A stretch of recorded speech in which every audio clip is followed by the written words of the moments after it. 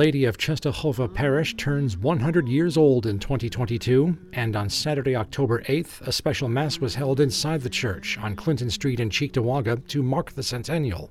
Presiding over the Mass was Bishop Michael Fisher, who told the congregation not to think of him as a visitor, but as a member of the family. He looked to those in attendance, acknowledging the countless baptisms, weddings, funerals, confirmations, First Communions, and other special events in which their families were involved over the past century. Each of these events are measured in the time, in the history of the people of this parish, in our community here in the Diocese of Buffalo. Today, in our Mass, we rejoice in 100 years of faith and struggle to continue the mission of our Lord in the proclamation of the good news, celebration of the sacraments, especially the Eucharist, the education of our children, so that they may be and continue to be productive citizens and a holy people of God.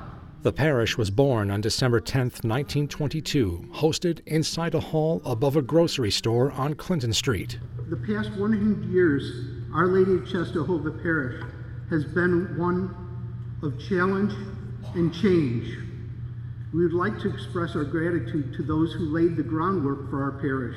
That was the voice of Timothy Hallis, Our Lady of Czestochowa's Parish Council President, who shared a brief history of the parish before the start of Mass. Its first pastor, Father Francis Guzzi, acquired property on Clinton and Willow Lawn Parkway and converted a horse stable into a church and 2 classrooms.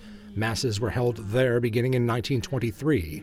Hallis picks up the story. And then, through the construction of the building that proudly stands next to us and had served as both our church, school, and today our social center, to the construction of this beautiful new church structure that we enjoy today. But that's the physical church. The spirituality of our parishioners of this faith community is what we celebrate today. The building which houses Our Lady of Czestochowa Church today was completed in 1973. The parish is named after the Blessed Virgin Mary, as portrayed in the iconic portrait also known as the Black Madonna, in which she is seen directing attention away from herself and toward the Christ child in her arms. The portrait also features 2 slash marks on Mary's cheek, which according to legend were put there by Hussites who, in the year 1430, had invaded the Pauline monastery in Czestochowa, Poland, where the portrait was being kept. It remains one of the most popular icons in the Polish Catholic community. Once again, Timothy Hallis. It is only by knowing and remembering where we have been and what we've accomplished that we can really appreciate the blessings that God has granted us through the intercession of Our Lady of Czestochowa. As with the portrait of Our Lady, we have faced many obstacles and have overcome them all. A reading from the second book of Kings. Those obstacles include the Great Depression, World War II, and the construction of the New York State Thruway system, which church historians suggest cut through the parish area, affecting enrollment numbers. Others simply moved out of the city into the suburbs. He stood before Elisha and said, "Now I know that there is no God in all the earth except in Israel." During the 100th anniversary Mass, readings and hymns were presented in English and in Polish. The parish, from its beginning, was established to serve the Polish immigrant community.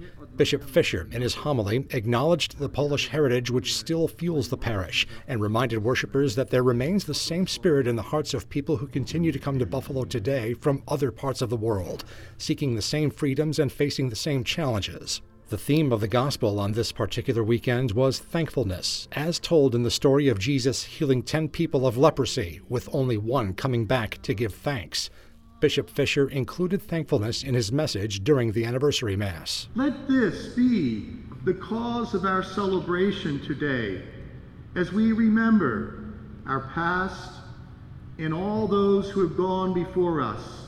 We are thankful, certainly, for the legacy and the history that they have presented to us. But this is our time. This is our time to shine and our faith to spread the good news of Jesus Christ, to let the world know that it will not be defeated by evil and hate, but by love and the good news of the risen Lord.